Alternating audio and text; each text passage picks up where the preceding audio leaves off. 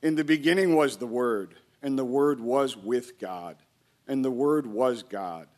He was in the beginning with God.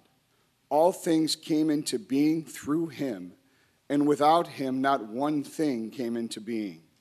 What has come into being in him was life, and the life was the light of all people.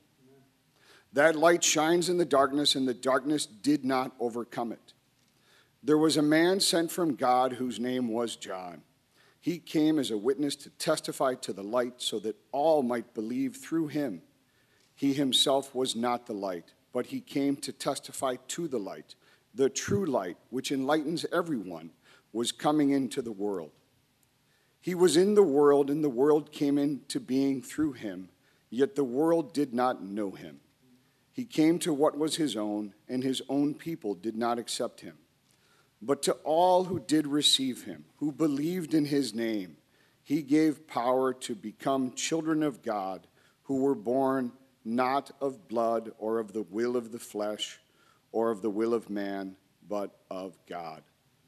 The gospel of the Lord. Praise to you, Lord Jesus Christ.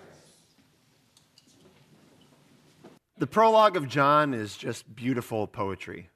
I hope that as we go through it in this Advent season, that you're able to just kind of enjoy the beauty of it.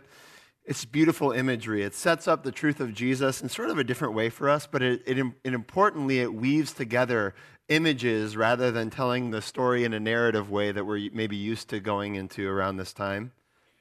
It calls Jesus the Word. It calls Jesus the light. It calls Jesus the life. It's sort of daunting to seek to capture a piece of this, like reading the Bible is like turning a gem in the light.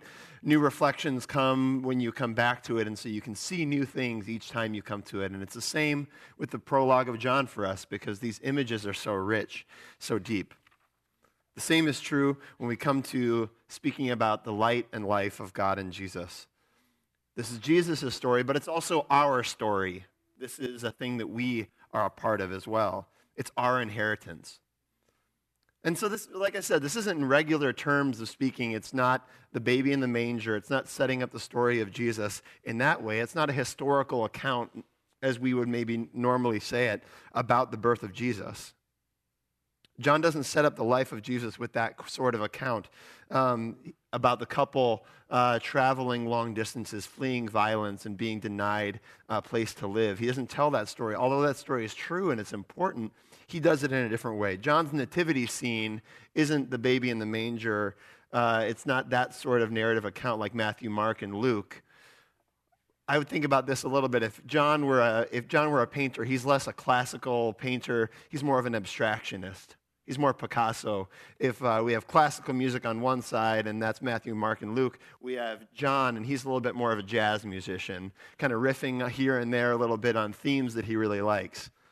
But it's refreshing for me. It's really refreshing. It's such rich imagery, poetic language. It compacts these huge truths about the creation of the world and the humanity of Jesus into such a compact space. The beginning of John's gospel sets up the story of Jesus in this unique way. It frees itself of retelling the history of the story, but it's allowed to tell the story and bring in these themes and these images that tell us these deep truths about Jesus. So this didn't happen in the way that we think about it, the baby in the manger. That happened. In the beginning was the Word, and the Word was with God. We don't have a moment in history where that necessarily happened, but what I love about this prologue of John is that it allows us to dream in new and different ways about the Christmas story.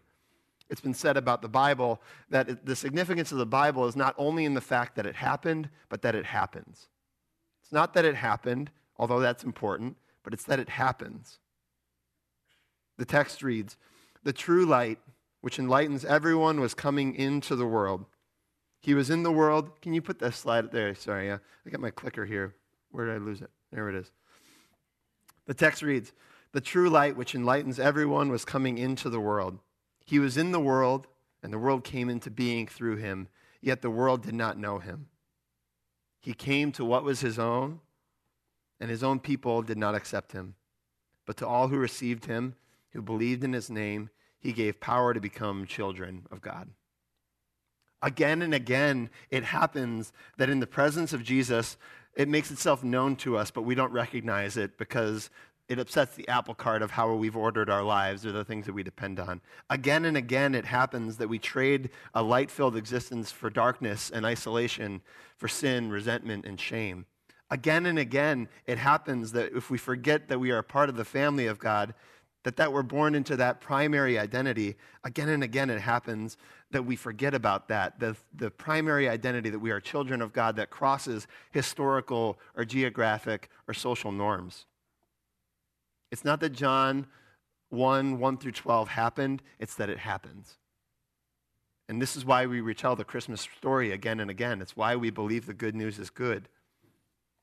I marvel at the succinctness of this beginning of this passage, how quickly it goes from the beginning of all things and then drills down. It just like narrows down like a really wide zoom if you begin at the beginning of a movie, and it has the vast landscape, and then it zooms in straight into the point of what it's the beginning of the movie, the beginning of the story. This is where we come in.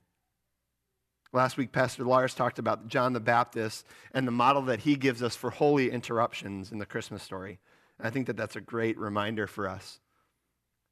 How that can serve as a model for us to make space and time to keep the main thing as we seek to put Jesus first. But after that interlude about John, it zeroes in on where we come into the story. This is where it starts to get personal. One of my favorite lines that John writes here is, "The true light which enlightens everyone was coming into the world." Firstly, I love the inevitability of this line. It says, "The true light which enlightens everyone was coming into the world."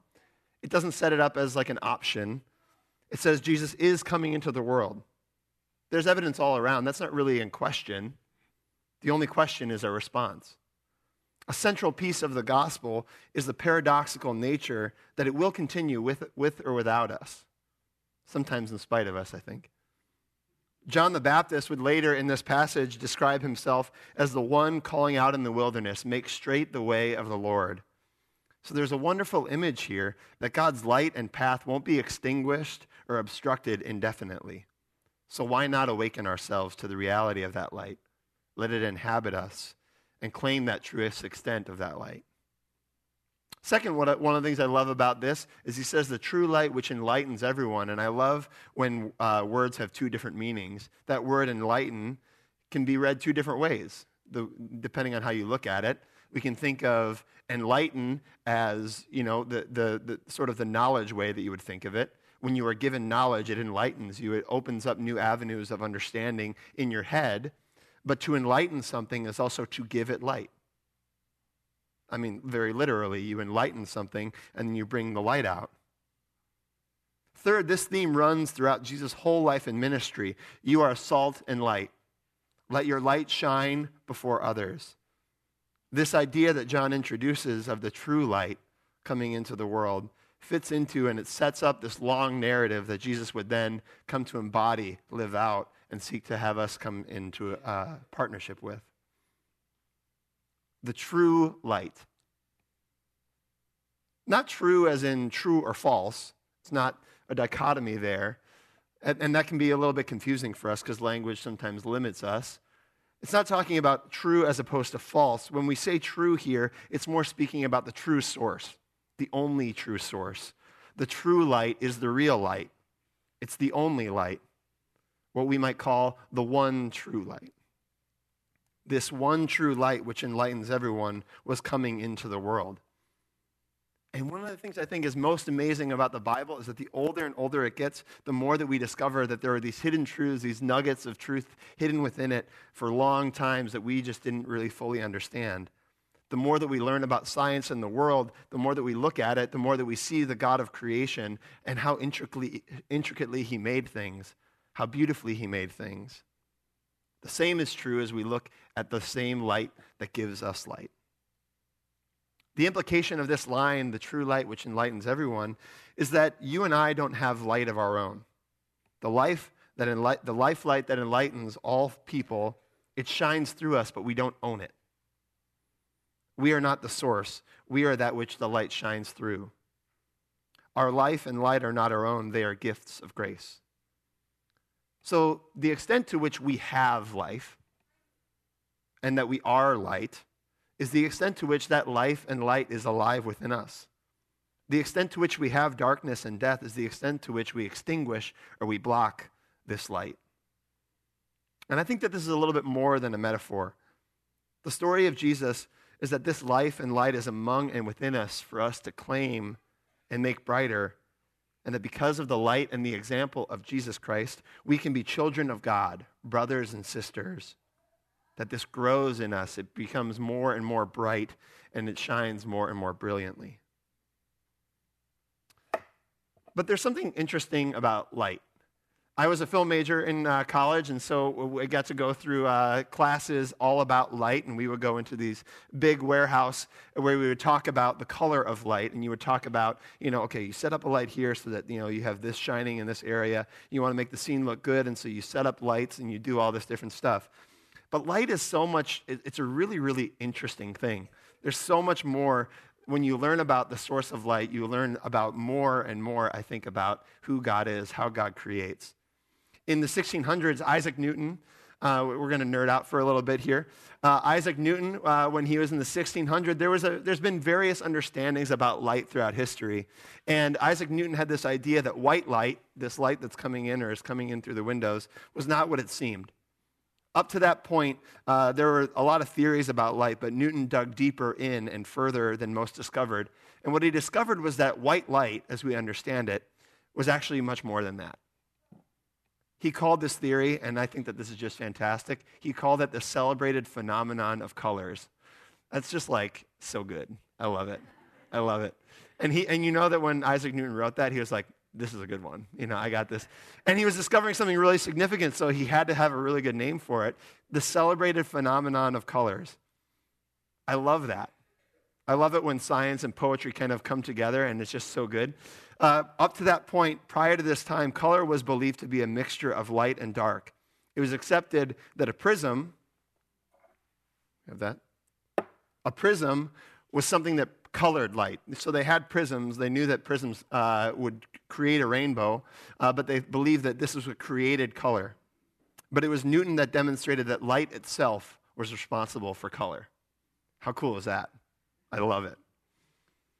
He demonstrated this by capturing white light, and he refracted it through a prism to demonstrate that light is actually a combination of all color, that all color is contained within this light, and that the full spectrum of light is needed to create variances of color. So if you'll excuse me, we're going to go to the science fair for a second. I didn't participate in science fairs as a kid, so I get to do it now. I made a little demonstration for us this morning so we can understand maybe a little bit more about light. What we have here is we have a box, a light source. If it works, there we go. So we have a light source. So we have a flashlight in a box that I cut a hole in. And then that's shining through a lens, creating, so you won't be able to see it very well, but I took pictures, so don't worry. So we have the white light shining through here, but what Newton discovered was that if you took a prism and you place it in front of the light, you could then refract that light. And the process of refraction is when light passes through something, and certain light has a wavelength that's it's resisted more by the substance that it goes through. And so as it's resisted as it goes through, it splits it apart into those different pieces. So you guys are a little far away, so you might not be able to see it in the back, but you can see here that the light is no longer just the sort of white light. You can see a variation within it. But if you do it a second time, it compounds that effect as well. You can see a different variance of color. So this is a picture I took. So those of you that are up front, you get sort of the house today, where you can see that variance of color. And so what he demonstrated was that there, contained within white light, was all the colors of the spectrum. And that's where we understand what the color spectrum is, from Roy G. Biv, you know how that works? Roy G. Biv, all the way from red all the way to violet. And so you can see the color spectrum there. And so what he demonstrated was that all of that color white light. But they had known that around that time, and so Newton, he wanted to demonstrate it a little bit more because they were like, okay, yeah, the prism is actually what's making the color, but what he discovered was that the prism was actually that which was revealing the color that was already present. And so what he also demonstrated in his next experimenters, he discovered and he demonstrated that the same prism that diversifies the light is the same light that is the same thing that unifies the light. The same thing that the variance of color is the same thing that unifies it, that brings it back together. You can probably guess where I'm going. This was a really important discovery at the time because up to that point they didn't have a really rich understanding of what color was. What he discovered was that light is responsible for color, not the things that are colored. The only reason that my shirt appears blue is because my shirt is reflecting blue color from the light. Oh, there it is. It's reflecting that blue color, and it's absorbing all the other colors of the spectrum. So this opened up all these different understandings, and more than this, it's true about light that the color of anything in the world exists only because of that source of light. Newton's theories allows us to see the individual diversity of light, and it understands the spectral nature of it. And the color spectrum gives us a unified theory of the source, and it reveals a nature of how light really shines. So when we take this discovery of Newton in science 1,600 years after the time of Jesus, and the truth of Jesus being the one true light which enlightens everything, we find that that which gives us uniqueness is also that which unites us. That which gives us our diversity and the uniqueness in our lives is that which also brings us together, that which unites us. What I love about this is that this was true when John wrote it 1,600 years before, when John wrote the words of John 1. That was true. The phenomenon of colors existed then. Newton just discovered it. If this has been true for millions of years about light, millions of years before John thought of it, millions of years before people had any understanding of what light was, do you think that it's true that there are things that are true about us, uniqueness is in us, things about us that shine forth that we don't know yet? I think that that's a pretty significant thing for us to think about. In what way is the true light which enlightens everyone waiting to be discovered within us? The phenomenon of color that exists within our community, within our world, the true light which enlightens everyone is that which gives us uniqueness and that which brings us together. So this ought to be an affirming word to us, an encouraging word within the Christmas season, because we learn that Jesus is this person that comes into the world that seeks to enlighten us, to give us knowledge, to give us an understanding of who we are. Sometimes we need a word about our bigness, and we need to understand, look how good and look how good and beautiful you are as a child of God. And sometimes we need a word about our smallness. Sometimes we need a word that places us rightly within God's story. So you can read the end of this passage where he says that we are given power to become children of God. You can read it two different ways. You can read it as, you are one of God's children. You are unique. You are gifted. You are foundationally loved and forgiven. You are a light shining in the darkness. This means that we matter. This means that we were worth saving. This means that the innate gift of our life is precious to God, that we're never too far away from God, that he will not bring us back. And you can read this another way. You can say, you are one of God's children. You're connected and you're bound to the flourishing of your brother and your sister, that we are expressions of color in the spectrum of God's grace and gift.